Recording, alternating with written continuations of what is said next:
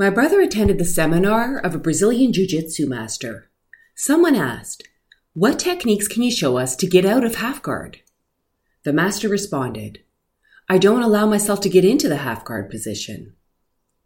You don't need to research what a half guard position is to understand what the master is teaching his students. He's saying there's no need to learn ways to get out of a hold if you don't get into one to begin with. I thought of ways to apply this in my own life and by extension to the clients with whom I work. Imagine not wasting energy getting out of a situation you didn't want to be in.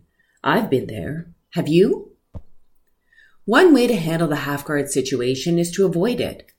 Avoidance, though, means circumscribing your behavior. It doesn't make it go away. Instead, you find ways to work around it. The challenge with avoidance is that it eventually leads to a smaller life, one in which you're navigating around untouchable situations. Hence, you stop growing. Avoidance is a defensive move meant to protect you. Notice that the Jiu Jitsu Master does not advise avoidance at all. Not getting into half guard can also mean you've learned your lesson, that when you do X, Y happens. Because of the self-awareness you develop from previous half guard experiences, you know when it will happen, so you choose other responses accordingly. Your point of view on the half guard makes a difference. Avoidance versus lesson learned. In the latter scenario, you realize that by not expending mental or physical energy on the wrong priorities, you have the bandwidth to focus your attention on what really matters to you. In the here and now, I decide what I want. It's always new, always fresh, because it's happening in the present. In this moment, I don't think about the half guard position. I am experiencing my position right now, not reliving it from the past or anticipating it in the future. When the master says, "I do not allow myself to get into this position," it's the summation of experience, will, attitude.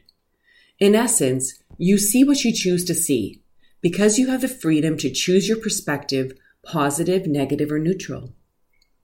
Jiu-Jitsu students see the half guard from a defensive or offensive stance. That's why they want to know how to handle it.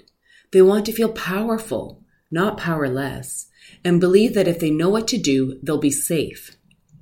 The Jiu-Jitsu Master chooses neither stance. He's neutral. Safety doesn't lie in the response, it's in you already. How you choose to see time, particularly the present, becomes the key to all this. I don't allow is a choice made in the current instant. So it doesn't matter if you rehearse what you'll do or avoid it through defensive techniques. All those fear-based responses take you out of the present. I am safe in the present, not the future or past. Now I don't need to guard myself. Now I can remain open to what the universe presents to me. I am free in this moment. And you know what? I've decided I'm not allowing myself to get into the half guard.